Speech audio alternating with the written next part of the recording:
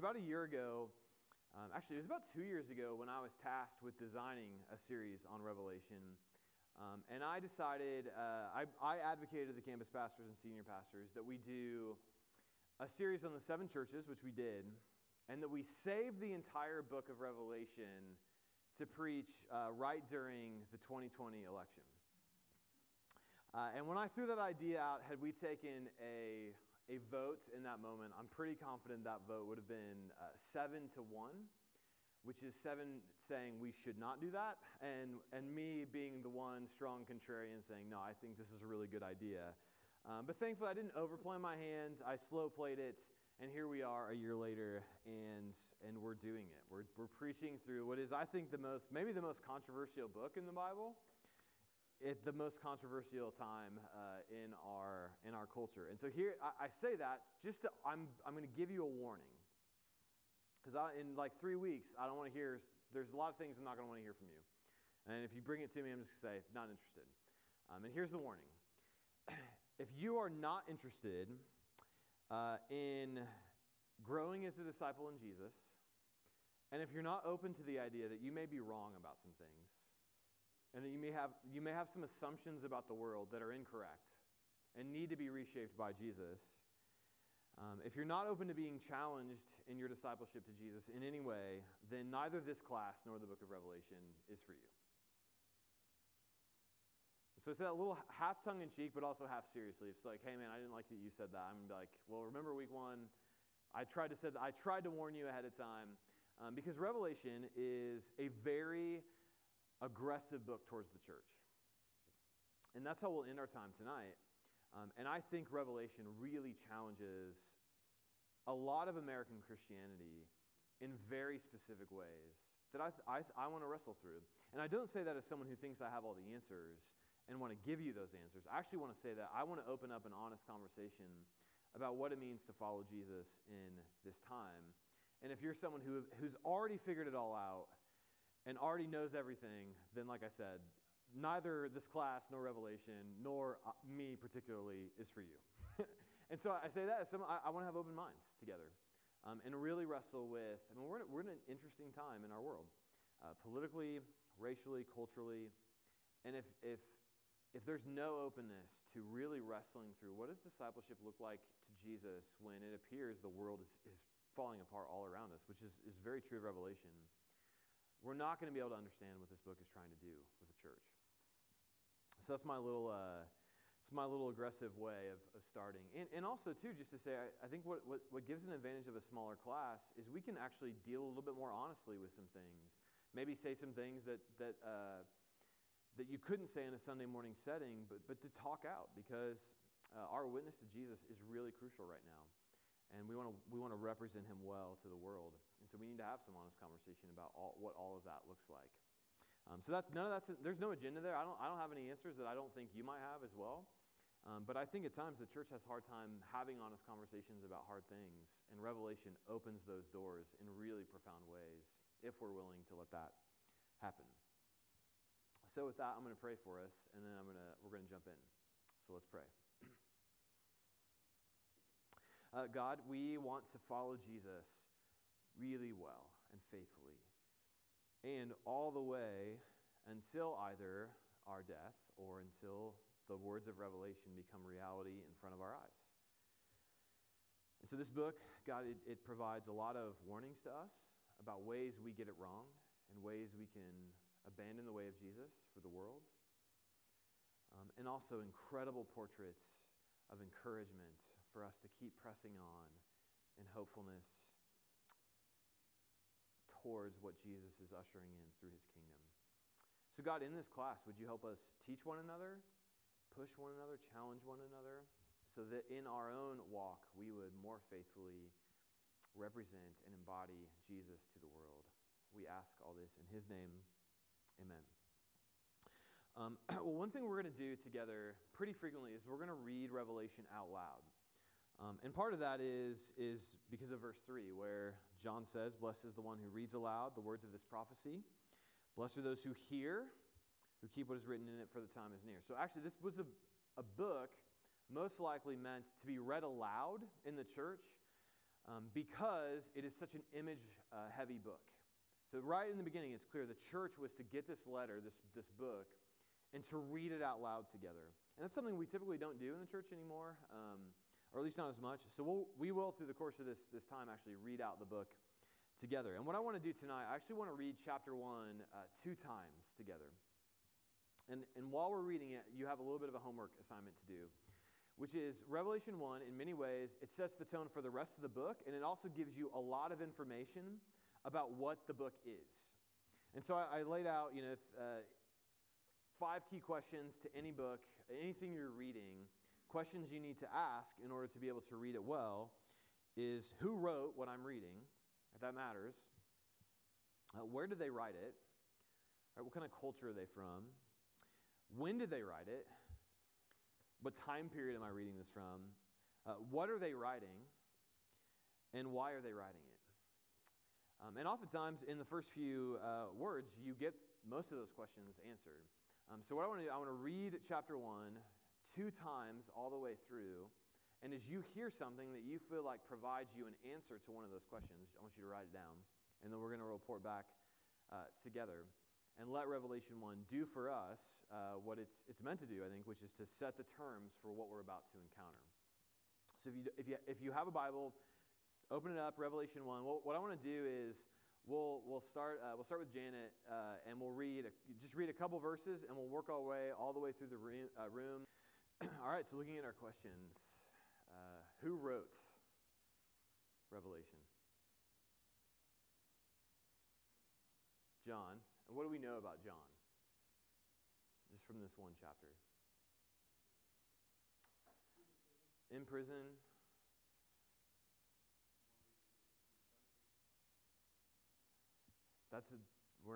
We think so. I'll get to that in a second. Whether that was the Apostle John, or another figure named John, who was well known in the first century. But you're right, that the standard Christian view is that he was an apostle. Servant, that's right.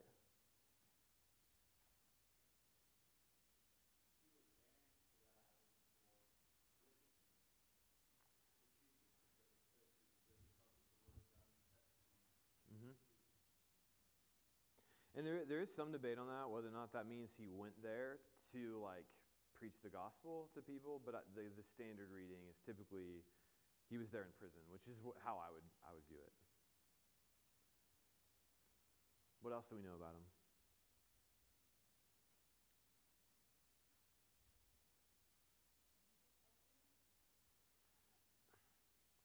He has a prophetic experience that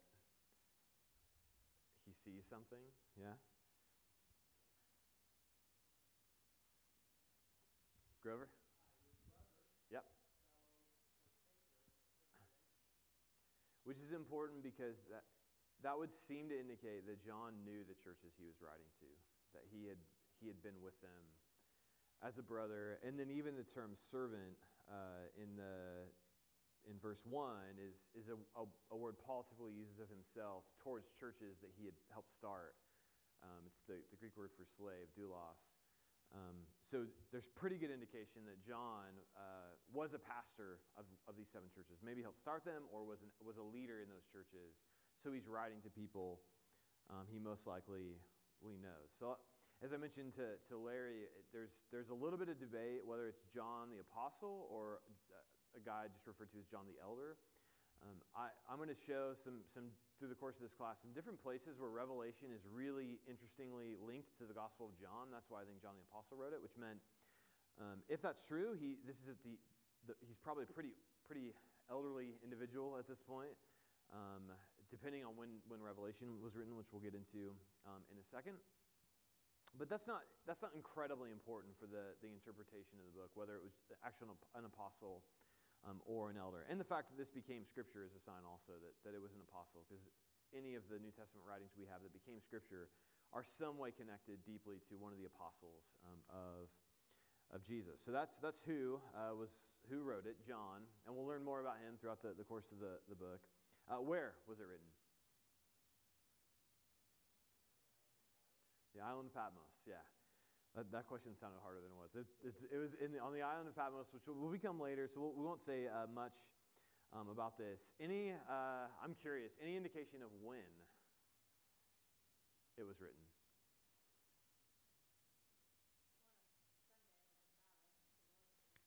Yeah, so which I think is interesting. If he was in exile, it means he got up to worship on Sunday by himself.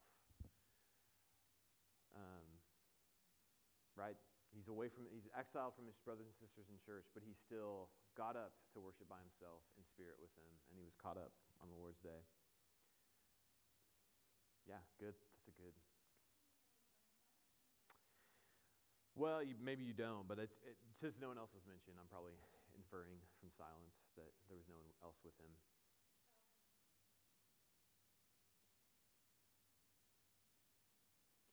So there's a little bit of a debate on when Revelation was written, and there's two traditional options, and none of this would have been in Revelation 1, to be clear.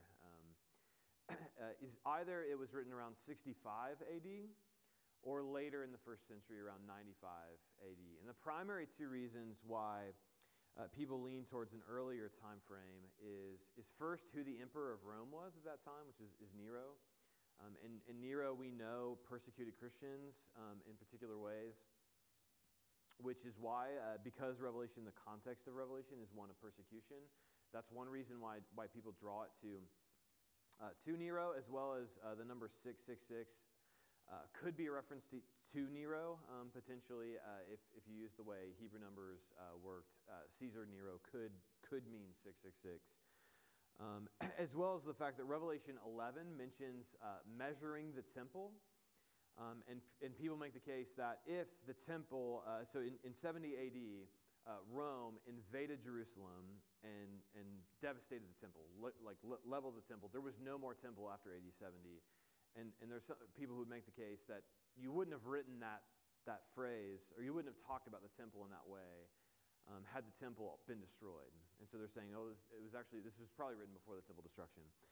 I lean towards the later date, towards 95 AD, for three primary reasons. One is a huge theme of Revelation is emperor worship. And we'll get more into that next week, because we'll get the details of what that looked like. And that doesn't really fit with Nero's time as emperor. Christians were not persecuted because they refused to worship the emperor with Nero. Christians were persecuted under Nero because he was crazy. And he killed a lot of people for a lot of different reasons. But in Revelation, it's primarily around Christians' refusal to honor the emperor, which is what led to their persecution. Second is where these letters are directed to Asia Minor was one of the most prominent places in Rome where emperor worship was really significant. So in Revelation 13, there's a reference to Shadrach, Meshach, and Abednego. And there's been a number of studies that have pointed out that there was a large statue of Domitian erected in Ephesus. Domitian was the emperor in 95 AD. And a lot of people have said that probably, Revelation 13 is probably a reference to people being expected to worship at the feet of this Domitian statue, which is why the writer of Revelation makes this reference back to Daniel. But what's more important is Asia Minor, emperor worship was a big deal, because if you worship the emperor, you could gain power in Rome. It's not unlike our own context today, where the more you praise the person at the top of either political party, the more likely you're to find yourself with a job in the administration. Whereas if you're critical of either political leader, you're probably not going to find yourself with a job in the administration. And so in this day, a number of the cities in Asia Minor began to erect temples to Roman emperors as a way of trying to gain favor with Rome. And we know that's true in Ephesus, we know that's true in Asia Minor, and it was happening late first century, early second century, which is why these themes make sense in Revelation, because that was what was happening in the time. And then the third reason why I would lean more 95 AD is one of the Christian fathers, Irenaeus, and I think this quote is in your pack. I may have not put it in, but he wrote this, and he lived between 120 and 200 AD, somewhere in that 80-year time frame. And he wrote, this is actually early Christian historian Eusebius quoting him.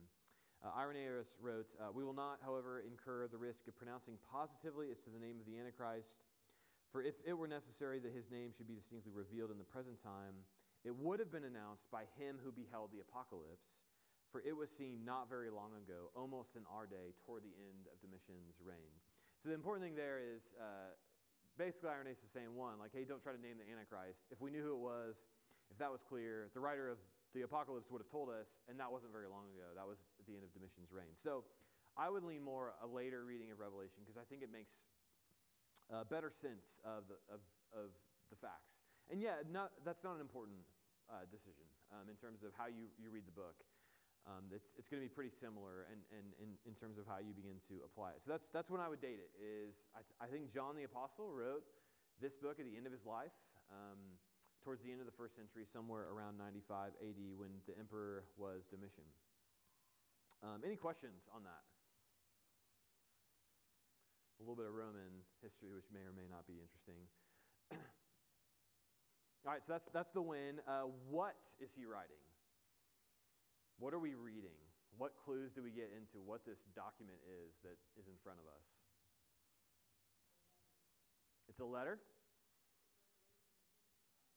It's the revelation of Jesus Christ. The Greek word being apocalypse. So it's a letter. It's a revealing, an apocalypse.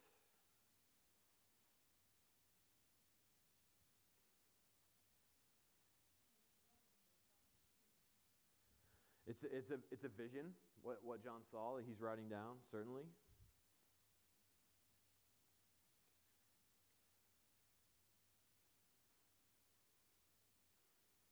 John refers to this writing in one other way.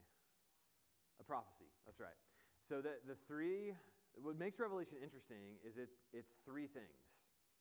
It's a letter meant to be read aloud to churches. It's an apocalypse, which is its own literary type of work, and it's a prophecy. And so I want to walk through each of those briefly. The first, it's an apocalypse. That's how the book starts. It's the apocalypse of Jesus Christ, the revelation of Jesus Christ, which I pointed out on Sunday morning. You know, when we think apocalypse, we typically think end of the world, cataclysmic events. I made the joke about the example of Harry and Meghan leaving the British royal family, this being this world-shaking event that signals everything is coming to an end. That's not what an apocalypse is in the technical sense of the term. An apocalypse is just a revealing. What was once hidden is now uncovered. That's what an apocalypse is. And so I give you what is kind of the standard theological definition of an apocalypse by a theologian named J.J. Collins. I think that quote's on the next page of your handout. And he writes this: apocalypse is a genre of revelatory literature with a narrative framework in which a revelation is mediated by an otherworldly being to a human recipient, disclosing a transcendent reality which is both temporal, insofar as it envisages eschatological salvation, and spatial, insofar as it involves another supernatural world. So what's important from that is, what John makes clear at the beginning, which actually makes Revelation a little bit unique, is there were a number of books we would describe as apocalypses from this time that were Jewish writings. But what makes a little bit of what John does unique here is he makes clear this isn't just a supernatural being that's giving him revelation. And there will be times when John is interacting with an angel, but he makes clear, he gives us the chain of revelation. It's God gave it to Jesus Christ to show his servants, which is the church. So John's saying, this isn't just for me, this is for the church. And he made it known by sending an angel to John, who then bears witness to us. So there's this chain of revelation. God gives it to Jesus Christ, who gives it to John through an angel. So it's not just John and a supernatural being. This is from God. That's what this apocalypse makes clear. And the other piece of that definition that's really important is what an apocalypse does is it sort of drops the curtain on reality, which is, you know, we can all see a number of things that's in front of us, that's happening in the world around us. And what an apocalypse does is say, actually, there's a reality behind that's interacting with the world in which you and I see. So it's not just that there's Rome and a Caesar in charge. There's spiritual beings behind that as well. And apocalypse begins to pull back the veil on what's really happening in the world. So that's sort of a technical definition of an apocalypse. G.K. Beale, who wrote a commentary on Revelation, says that what's more important is the purpose of apocalypse, more so than what the nature of it is. And apocalypses are meant to console and to exhort to endurance in the faith. So it's both, there's a comforting aspect to it of like, hey, it looks like the world's falling apart. It's not. That's a big part of an apocalypse. And it's also, it's often a warning and a rebuke. And that's why I started in a place of a little contention, because Revelation is meant in those two directions. It is a rebuke and a warning to Christians, and it is also a comfort to Christians. And you have to take both, right? So Jesus, at the end of this chapter, he's revealed to us in deeply Old Testament terms, where he is one like a son of man with a golden sash around his chest, which is a priestly image. The hairs of his head were white like white wool, which is a reference back to Daniel. You get this terrifying image of Jesus, which is meant to comfort those who are following him and to warn those who are rebelling against him. And those are not just categories that are outside the church, or that's not just the Christians get comforted and the non-Christians get warned. It's primarily directed at Christians to both be warned and comforted. So we'll get to that in a second. And the key Old Testament background apocalypses are Daniel, Ezekiel, and Zechariah. Which those are three of the most difficult books to understand in the Old Testament, which is what makes Revelation so difficult. Is it's basically drawing on books that are already really difficult to understand, and doing so in a literary form that's very difficult to understand. So that's what makes Revelation challenging. But I think the most important thing about what an apocalypse is it's about asking the question, who is Lord? Who runs history? Who's in charge? So apocalypse does a lot of things and a lot of strange things, but really it's making us meditate and wrestle with the question, who is Lord? Who's in charge? Any questions about apocalypse? Which I think that category would be more clear as we go through the book, and we see some examples of what an apocalypse is. But any questions on what an apocalypse is, or just the category apocalypse? All right, you guys are easy. Secondly, it's a prophecy, and basically, when we think prophecy, we typically think, oh, that means it predicts the future, and to some extent that is true. But a prophetic work is, at least in the Hebrew Bible, is something slightly different than just merely predicting the future. What it is it's the phrase is "Thus saith the Lord." It's God's final words spoken into a situation. So sometimes it's a word of judgment. Sometimes it's a word of prediction. But it's God speaking what is true into the world. And so really another part of what makes Revelation difficult to understand is you have to understand Old Testament prophecy to understand what's going on in Revelation. And to give it one example, in Revelation 18 and 19, there's a long prophetic speech against Rome. It's called Babylon, but it's against Rome. And what it's doing is it's actually taking all of the prophecies that are against Babylon in the Hebrew Bible and restating them in Revelation 18 and 19. And it's all those contexts, all those basically prophecies that are in Isaiah and Jeremiah, and recreating them for the context of Revelation and for these first century Christians as well as beyond. And so there's no way to begin to read those prophecies without knowing that history and entering into that history. So when we say that Revelation is a prophecy, it doesn't just mean that it's going to predict the future. It also means it's drawing on all of those Hebrew works in the Old Testament that were prophetic works themselves. It's drawing on that literary background.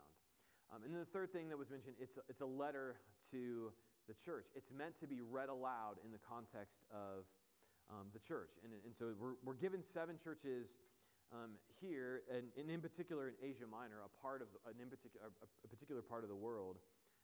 But that's really important to name those 3 things, because as we read through the book, we're going to always need to keep those 3 things in mind as we interpret it. It's an apocalyptic work, which means we need to understand what an apocalyptic work is trying to do to interpret it. It's a prophetic work, and it's also a letter to the 7 churches. And in a few different ways this matters is first, even the fact that it's written to 7 churches. Right? Does the fact that it's written to 7 churches mean that we should not be reading it, right? It's not addressed to Kansas City. No, it's 7 especially in apocalyptic imagery, a number of completion and wholeness.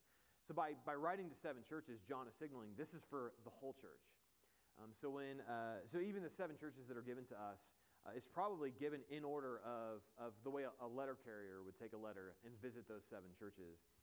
What John's not saying is, now listen, there's a town in between those 2 towns and there's a church there, don't let them read this. No, it's for that town as well. It's for the church universal, which is a part of even why this became scripture. So the number 7, it's not that there's 7 churches that need this letter, it's the church universal that needs this letter. Secondly, what's important, and this is where I'll start to tip my hand a little bit, but I think this is something we shouldn't lose sight of, is this is written to the first century church, which means if there's something in the book that they could not have made sense of or is completely irrelevant to them, that means our interpretation's off in some way. We've lost sight of why this book was. Now that doesn't mean there's no prophetic future fulfillment in Revelation. I'm not saying that. But we have to stay tethered to the fact that this had incredible relevance to the first century church. So those 2 things are a little bit of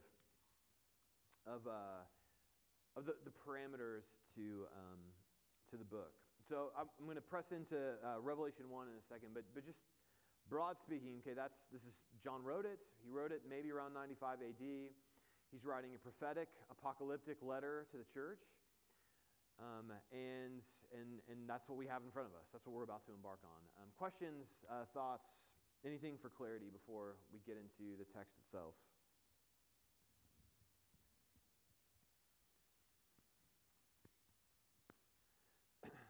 All right.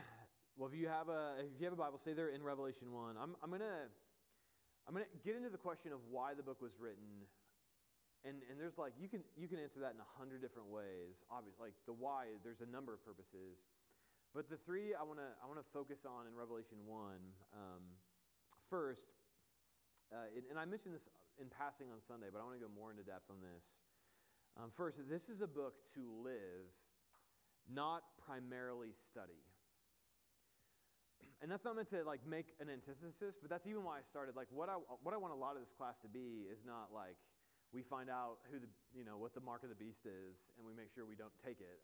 That's not what that's not the I think this class is going to make you wrestle with your discipleship to Jesus. And so, verse 3, John makes very clear. He makes very clear what he wants to see happen out of this book, which is blessed are those who read aloud the words of this prophecy, who hear, who keep what is written in it. So this is a book, and I think someone's translation even had obey what's in it, which the Hebrew word for keep means obey. This is a book to be obeyed. And so what that means is, as the result of us both preaching through this book and then in this space going a little bit deeper into the text of Revelation, your life should be lived differently because you encountered this book.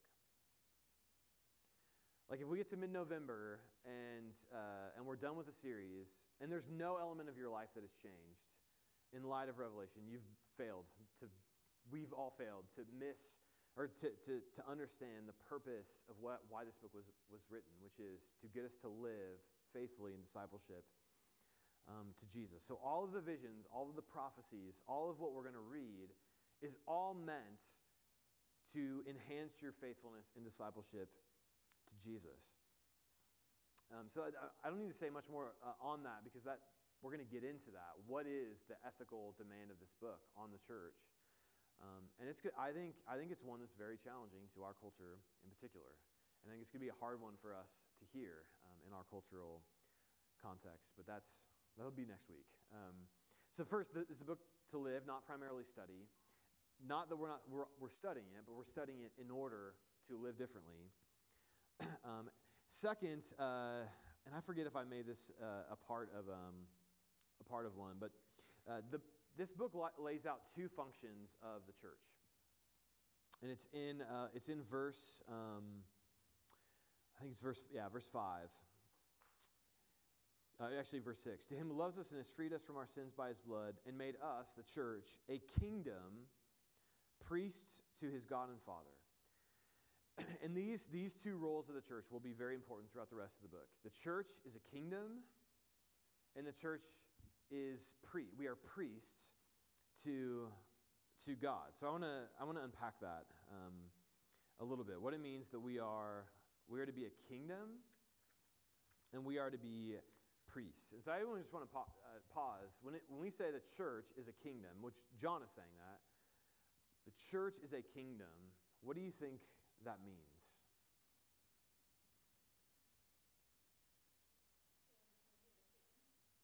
It's a huge implication. We have a king, yeah.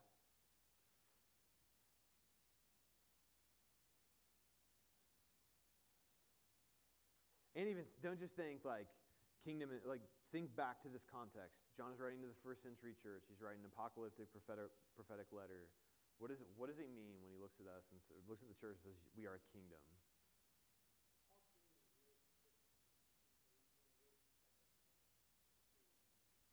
Yep, that's going to be a huge theme.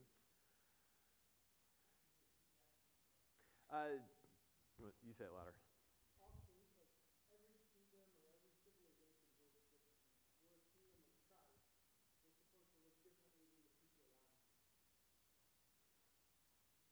Yeah. I wouldn't go that far, because in Revelation 7 and 9 even, we'll see people bringing in parts of their culture to the new heavens, new earth, as a way of celebrating the good parts of different cultures. So we're still in this culture. We're still a part of another kingdom, and yet we're distinct. Like we're another kingdom as well. Steve?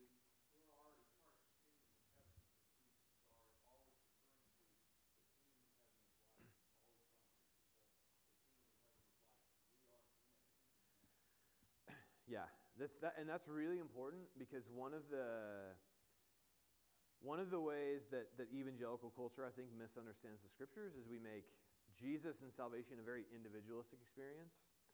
So I become a Christian, and that means one day I get to heaven. That's actually not the gospel Jesus preached. Jesus first, does anyone remember Gospel of Mark, the first thing Jesus speaks? His summary of his message that Mark gives us, the first gospel written.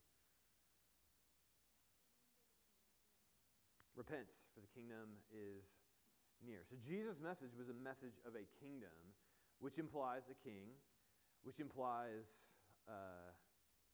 laws, a way of being in the world, implies rulership, authority, all kinds of things. Other thoughts? What does it mean that we are a kingdom?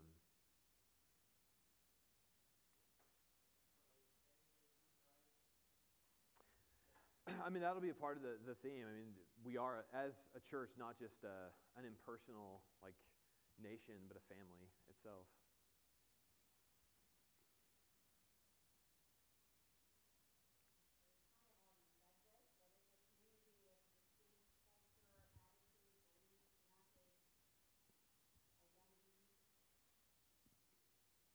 Yeah. What it's doing, and this is maybe the primary theme of Revelation, is setting up a clash between the kingdom of God, the church, us as a kingdom, and the kingdom in which they were living in, which is Rome. And those two things there's going to be a lot of conflict between those two things. And even, I think the way I'd further illustrate this is as Christians, we should have more in common with a fellow Christian from another culture, another place in the world, another part of our city. We should feel more solidarity with that person than we should with someone who is not a Christian and yet very culturally like us. So to give that an illustration of that, when I went to China, and we were looking at potentially partnering with one of the churches there who at the time was thinking about launching a seminary and a church planting organization. All that's on pause given the political realities of China right now. But he wanted to grill me theologically before he was interested in anything that we might do together. And so where he started grilling me was in Revelation. He wanted to know my theory of the end times and how I read Revelation, all that. And so we went into that. And what's funny is I couldn't understand a word he was saying because he's speaking Chinese and I'm speaking English. But we started laughing about insider Revelation jokes. there was just this common bond very quickly formed, even though he could not understand a word I was speaking. I couldn't understand a word we were speaking, or he was speaking. We're in China drinking tea, which I'm coffee, I'm not tea. And also, it was one of the tables, it's like on the ground, so I'm like kneeling on the ground, incredibly uncomfortable. So it's like this very strange experience, and yet because our bond is in Christ, there was this incredible connection. And here, so that's a fun example of what that looks like. Now I'm gonna poke a little bit with another example. When I was in college the night that the United States decided to invade Iraq as a country. And the next morning, I was in my Old Testament prophetic class with my professor, Dr. Mangano. And I don't know if this is a dated reference at this point, but if the Matrix, Agent Smith, Mr. Anderson, that guy, he talked just like my professor, Dr. Mangano. He was very slow, very deliberate, but he was an amazing professor. And so we're invading into Iraq. Many of us know people who are in the military. We're not sure, if we know people who will be going to war soon because of this decision. And so he prays a pretty standard American church prayer for the troops, for people who are for the war, for peace, all those things. And then he made a shift and he prayed for Iraqi soldiers and Iraqi Christians and everything they were about to experience, being invaded, the devastation that was likely, the disruption that was likely. And you just feel the tenseness of the room, because that's not typically how we pray. And yet that prayer exhibited that his solidarity was with Christians either on the American side or on the Iraqi side, more so than with American success in this military campaign. And we debriefed that. It was really interesting. But I've never forgotten that moment, because it was a palpable reminder that I share more in common with someone who lives in another country who follows Jesus than I do with an American who does not follow Jesus, or at least I should.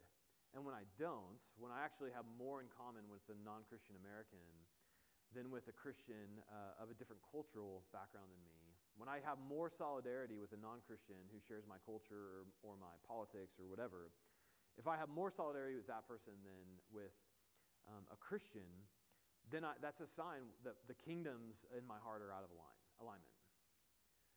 Right? Like the alignment of our kingdoms is first the kingdom of God. We're a kingdom of priests, or we're a kingdom, and then it's our other kingdoms. And that's not to say it's not important that we're not Americans or that we're not Kansas Cityans.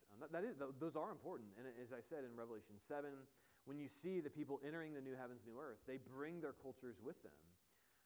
And so there's something good about that, but there's also something that I think begins to challenge a little bit of some assumptions we have in our own cultural context about where kingdoms line up in terms of priorities and values. And here we start with John naming, hey, we have a battle on our hands, and Rome is a different kingdom. We as the church are a kingdom. So that's where it starts. And then the second thing I want to say to that is what Melissa mentioned, which is that we are representatives of the true king. And what's important about that, and those of you who were here on Sunday, I spent a little bit of time on the fact that Jesus is named as the ruler of the kings on earth. And what's important about that is not named as a future reality. In other words, John does not say one day Jesus will, when he returns, then he becomes the ruler of the king. No, he is now the ruler of the kings on earth, which has an incredible implication for you and I as Christians. It means the actual ruling authority in the world, we are a part of his kingdom. Now that raises, it's like, okay, why does it feel like the church is losing, or why does it feel like there's so much injustice? Well, Revelation is going to deal with all that, but in chapter 1, all that matters is we are his kingdom, and he is the ruler of the kings on earth now. And so I want to read a quick quote, because I think this should lead to Christians having this incredible spirit of confidence in the world, even when it feels like we're losing, even when it feels like the way of Jesus is becoming less and less important, or less and less respected in the broader world. We should have enormous confidence because we serve the rule of the kings on earth. And so there's this guy, his name's Douglas Hyde. He wrote on becoming a Catholic after he left the Communist Party.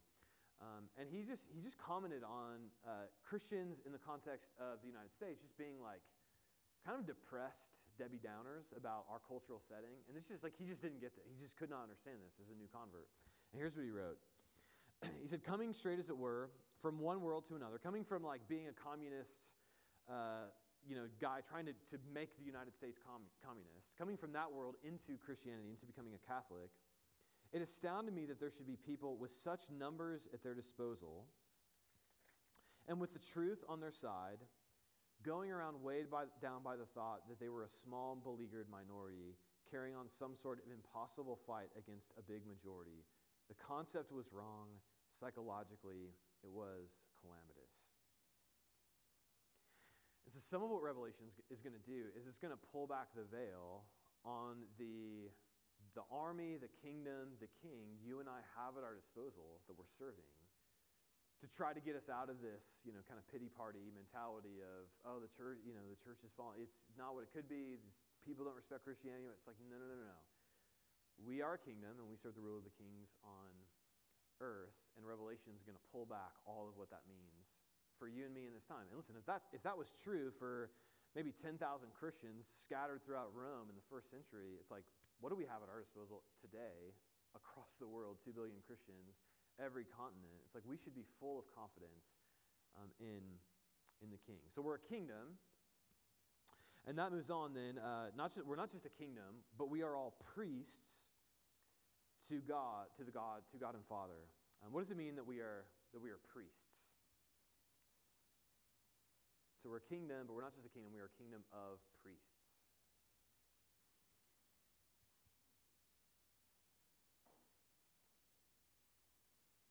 So everyone in this room, if you follow the way of Jesus, you are a priest. What does that mean that you are a priest?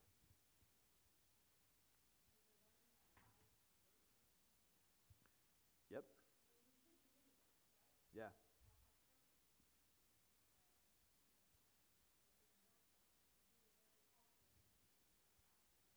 Yeah. Yeah, there's devotion to worship that's a part of that. Yep, that's going to be a huge piece. Yep. Yeah. Think even what did a priest in the Hebrew Bible do? Yes. Yep. That's a big piece of it. What else? What is the nasty part of what priest did? Well, to me, maybe it's nasty. Maybe it's, all of you, it's not. Especially you hunters. What? Sacrifices. They got into the mess of it and did a sacrifice. And so here's what's important. It actually means something. It's not just a joke. But in particular, throughout the rest of the book, Christians are representative or are representatives of the sacrifice of Christ, and they are to represent that to the world. So crucial to the rest of Revelation is the sacrificial death of Jesus, especially Revelation 4 and 5, where you see the blood, or the lamb and the lion, and his sacrifice and what it means, both for the church and for the world. But we are the ones who represent the fact to this world that you can be made right through the atoning sacrifice of the Messiah, of the King. And so we're to represent that. Any other thoughts on priests?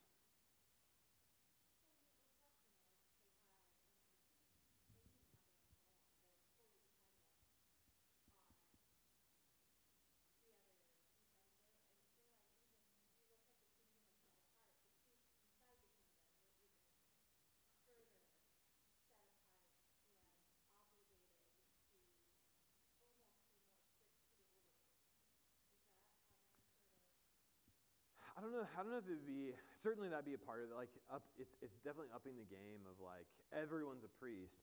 But even in a sense, that phrase is taken from Exodus 19, where really that was God's vision for all of his people, even in Israel, was that everyone was to be a priest in that representative function of representing God to the world. And this is even a good example of basically like there's almost not a word in Revelation 1 that isn't referring back to the Old Testament, the Hebrew Bible. So this is from Exodus 19, verses 5 and 6, where God's word says, "Now therefore, if you will indeed obey me," so this is God speaking to Israel as he forms Israel.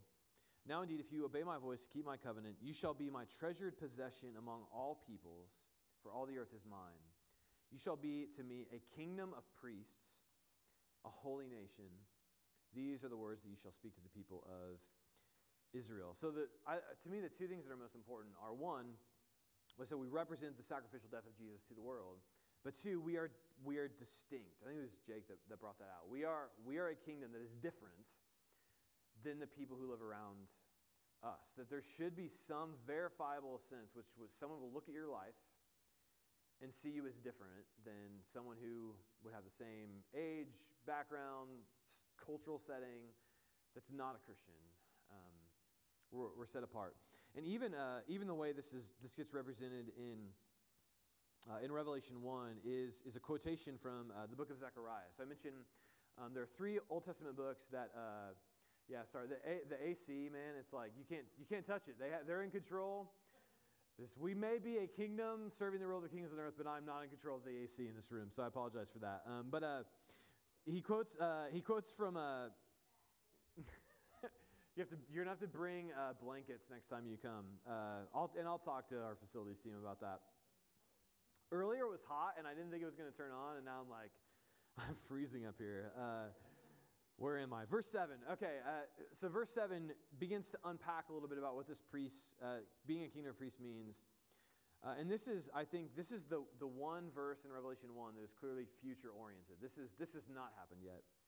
Verse 7, "Behold, he is coming with the clouds, and every eye will see him, even those who pierced him. And all tribes of the earth will wail on account of him. Even so, amen." And we don't have time to go into this. That's a prophecy from Zechariah 12, where the original meaning of that was Israel rejected a messenger of God, and God judged them, and then their wailing, their mourning was repentance before God. And what John's doing here is he's actually opening this up now to not just Israel, but to the whole world. Anyone who looks on Jesus with mourning, with repentance, is now part of this kingdom, is now welcomed into a part of this kingdom. And that's our role as the kingdom of priests, is to announce that message and to welcome people in to the kingdom of God. So the church, yeah, Jay.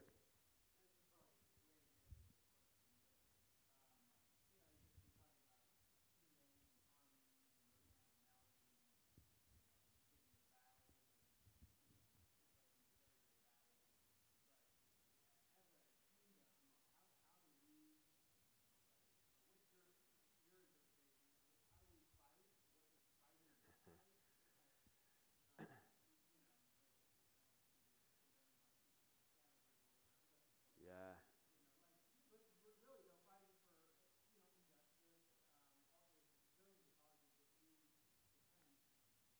Yep. So that Revelation is like all about that. Because you're right. When you start talking kingdom, when you start talking kings, it's like, okay, so how do we fight? And I'm debating whether to give the answer away of Revelation or save it. I'm gonna save it. Because you're getting prepared for that. But you're asking the right question. Which is, okay, if we're really kings on earth, we're a kingdom of priests, we're to take Jesus to the world, what does that mean? And the answer is, it's a hard one when we get there, but we're not going to get there yet. But we'll get there next week, I think. Any other questions or thoughts before I move into the third, final thing for tonight? Which I don't want to admit, like Jay's question is so important. And is so at the heart of Revelation and the tension of everything going on. All right, so third and finally then, and this really goes back to even what an apocalypse is, which is asking the question, who is Lord? And Revelation is about explaining to us or making the case to us that God is sovereign over all history, past, present, and future. Right, so you have this language, the God who is, who was, who is to come throughout Revelation. He's the Alpha, the Omega. He's the first and the last. And all of that language is drawn from Isaiah, which is, when he says he's the first and the last, that's a claim of sovereignty. It's a claim of, I am in control of history. So it's not just an interesting literary phrase. When God says that in the book of Isaiah, he's saying, I'm in control of what's happening. I am sovereign over history. And a part of that, then, what's going to be really important for Revelation is that it is the culmination of all of the Hebrew prophecy in the Old Testament. And so this is going to get a little technical for a second, and I hope you can stay with me. And I'll try my best as a teacher, but it's a little bit complicated. But Revelation 1:1 is most likely John quoting from Daniel 2. So Daniel 2 it's originally, I think that's written in Hebrew, not Aramaic. It's original in Hebrew, but then there was a translation of Daniel into Greek, which is called the Septuagint. And so that would have probably been the Bible that John most likely would quote from, because that's the Bible most of the New Testament early Christians would have been more familiar with, because many of them were not Jewish, they didn't know Hebrew, so they had the Greek Old Testament. So Revelation 1, verse 1, is basically quoting Daniel chapter 2, verse 28. So if you have a Bible and you can go to Daniel, you should do that. It's a little bit tough to pick up in the English, because we're just translating in different words. But there's a deep connection between those two verses that's really important for the interpretation of Revelation. But what's happening in Daniel 2 is Daniel is speaking to Nebuchadnezzar, the ruler of Babylon, where Daniel's living now, and they get into some conversation about prophecy and about the end of the world, even. And so in chapter 2, 28, actually, I'll start in verse 7. Daniel answered the king and said, "No wise men, enchanters, magicians, or astrologers can show to the king the mystery that the king has asked. But there is a God in heaven who reveals mysteries, and he has made known to King Nebuchadnezzar what will be in the latter days. Your dream and the visions of your head as you lay in bed are these." And then he goes into these visions. But this phrase, latter days, is important, because basically what John does is he takes the Greek from that verse and recreates it in Revelation 1, but he makes one change. So the change he makes is, instead of saying what will take place in the latter days, he says what must soon take place. And so John is making a shift from Daniel and the prophecies of Daniel, some of which are even said, those things are sealed up because it's not time for them yet. John is now saying it is time for those things. Those things must soon take place. And then what you have through the rest of Revelation, even in Revelation 1, you have a number of Old Testament prophecies that John is saying they have now been fulfilled.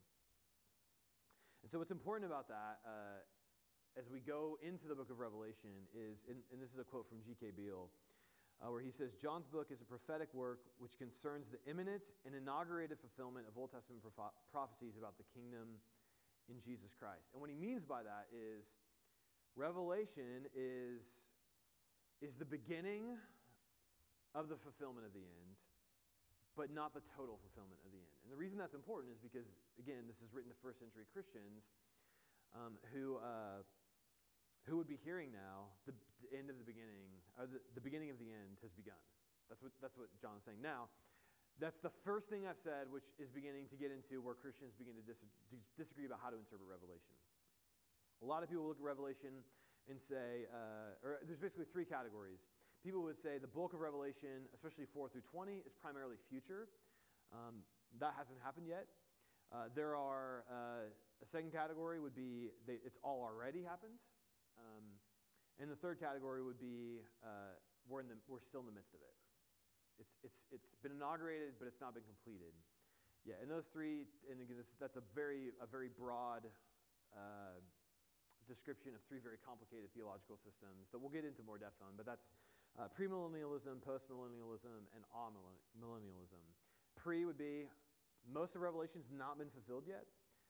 It's future oriented. So what we're reading in Revelation is to come. Our post would say, and they would typically say Revelation was written in 65 AD. They would interpret actually the fall of Jerusalem in AD 70 as most of what Revelation is talking about. And so when you get into some of the prophecies, it's referring to that event in AD 70. The third position being the fact that that the prophecies have begun to be fulfilled. So when you read through Revelation 4 through 20, some of what you're getting, we're living through right now, and some of what you're going to get is yet to come, depending on the particular prophecy and the particular moment. I'm already tipping my hand a little bit of where I'm coming from, but I don't think this is necessarily very specific to any one of those three positions. But in Revelation 1, John makes the claim that a number of these prophecies of the Old Testament, we already see they've happened. So he's saying that of Daniel 2. He's saying the book that was sealed up with Nebuchadnezzar is open. Or it's happening. That's what he's saying. The reality of Jesus being the ruler of the kings on earth now. The Messiah is installed as king now. That's what John is saying, right? And I don't think that's limited to one of those three different positions. Jesus is king enthroned now, which even goes back to Acts 1. This was a key piece of theology for the early church. The reality of us as a kingdom of people, as a kingdom, the people of God, that's been inaugurated now. We are a kingdom to priests now. In verse 9, John says, I am your partner, your brother, in the kingdom. Right, so whatever the church is now, we are a kingdom now. Verse 16 mentions Jesus holding a sharp two-edged sword, and that's a reference back to Isaiah 11, which is a messianic prophecy about Jesus bringing in, or the Messiah one day bringing in the perfect kingdom of God. John's saying that's begun. It's not finished, but it's begun. He's got the sword, and he's about to use it. That's the image being given to us. Zechariah 4, which is an end-time prophecy about which refers to lampstands. Jesus is walking in the midst of lampstands, which we'll get into next week. But again, the point being, Zechariah 4 is beginning to be fulfilled. And so a lot of what Revelation 1 is doing is saying the fulfillment of these crucial end-time prophecies in the Hebrew Bible are beginning to be fulfilled. And all of that goes back to verse 1, replacing the things that soon must take place, which is from Daniel 2. Instead of it now being these things will happen in the latter days, which is what Daniel 2 says, John is now saying these things are imminent. They're going to come quickly. So that's all the Old Testament imagery. And if you want any questions on that, I'll stay after and come up. You can talk to me. But here's where I want to end our time and set up a little bit of next week, both the sermon, those of you who be here on Sunday, and then our time together next week, which is that Revelation is basically has two messages to the church. It's warning and it's comfort. Right? And so you get this with John and Jesus. John, because he's faithful in his discipleship to Jesus, the message John gets from Jesus when he encounters him with the swords in his hand, his hair is white, this intimidating vision of Jesus, John falls at his face terrified, falls before Jesus terrified, which is the right response. And yet Jesus says to him, fear not, I am the first and the last, the living one. I died, and behold, I am alive forevermore. I have the keys of death and Hades. So that is one message that Jesus has for his church in this book, is don't be afraid. I'm in charge. I have the keys of death and Hades. I've risen from the dead. You have nothing to be afraid of. That's message one. Message two is the sharp two-edged sword, which next week Jesus will talk about using that sword on a church, and it's not a good thing. and what it's a warning against compromise. And so you get this image of Jesus at the end of Revelation 1. He's in the midst of the lampstands, which are the church. He's in the midst of the church assessing its spiritual condition.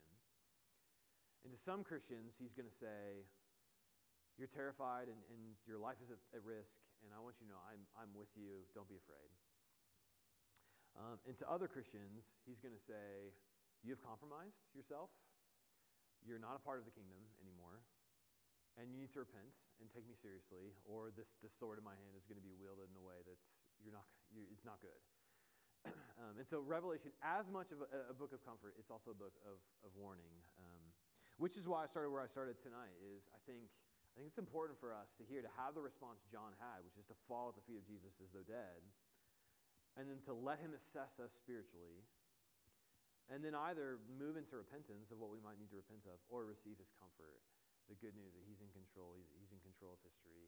He's the first. He's the last. He's the living one. He died. Behold, he's alive forevermore. And so that's a lot of what we're going to do together, is let him assess us spiritually through this book of Revelation, which is the whole point of it. So with that, I'm gonna pray for us. Feel free to stick around if you have questions, you want to push into anything that I talked about tonight, or any questions you even have just in general about Revelation 1. Oh, sorry, one last thing, housekeeping. I have two suggestions for homework on the back end of your handouts, and this is sort of like an opt-in opportunity. I'd love for everyone, and I even said there's two levels here. Level one is, hey man, Jesus might come back on Sunday, and the last thing I want to be doing is reading, studying Revelation before I'm about to live it. Don't make me waste my time. So if you're like, I don't have a ton of time this week, what I'd love for you to do is read Revelation through one time. It's about 10, 15 minutes a day. And come with 5 questions that you hope get answered. You email those to me or bring those questions to me so I get a sense of even what's confusing to you, what do you hope gets clarified. So just read through Revelation 1, or read through all of Revelation one time, 5 questions. And then secondly, if you're like, man, Kirk Cameron's writing the next Left Behind movie and you want to help him create it, if you want that level of engagement, I've got a chapter printed off from a book that I think is really helpful, just about what Revelation is. And I have a few copies printed off, and I'll also email the PDF out to you as well. It's about a 20-page chapter from a book that I think is really helpful on Revelation. So that's a way to engage this week at home to continue to press into the book. So if you have questions, stay and hang. I'd love to talk more, but let me pray as we leave. God, we thank you for that John saw something that you told him to write down for us, so that now 2,000 years later, as we continue to meditate and long for the return of Jesus, we can let you assess us spiritually. You can speak into where we are in our faithfulness in following Jesus, because that's what we all want. We want to follow him faithfully. We want to be challenged. We want to follow him in the ways he calls us to do and be. And so lead us in that, I pray. All this in his name. Amen.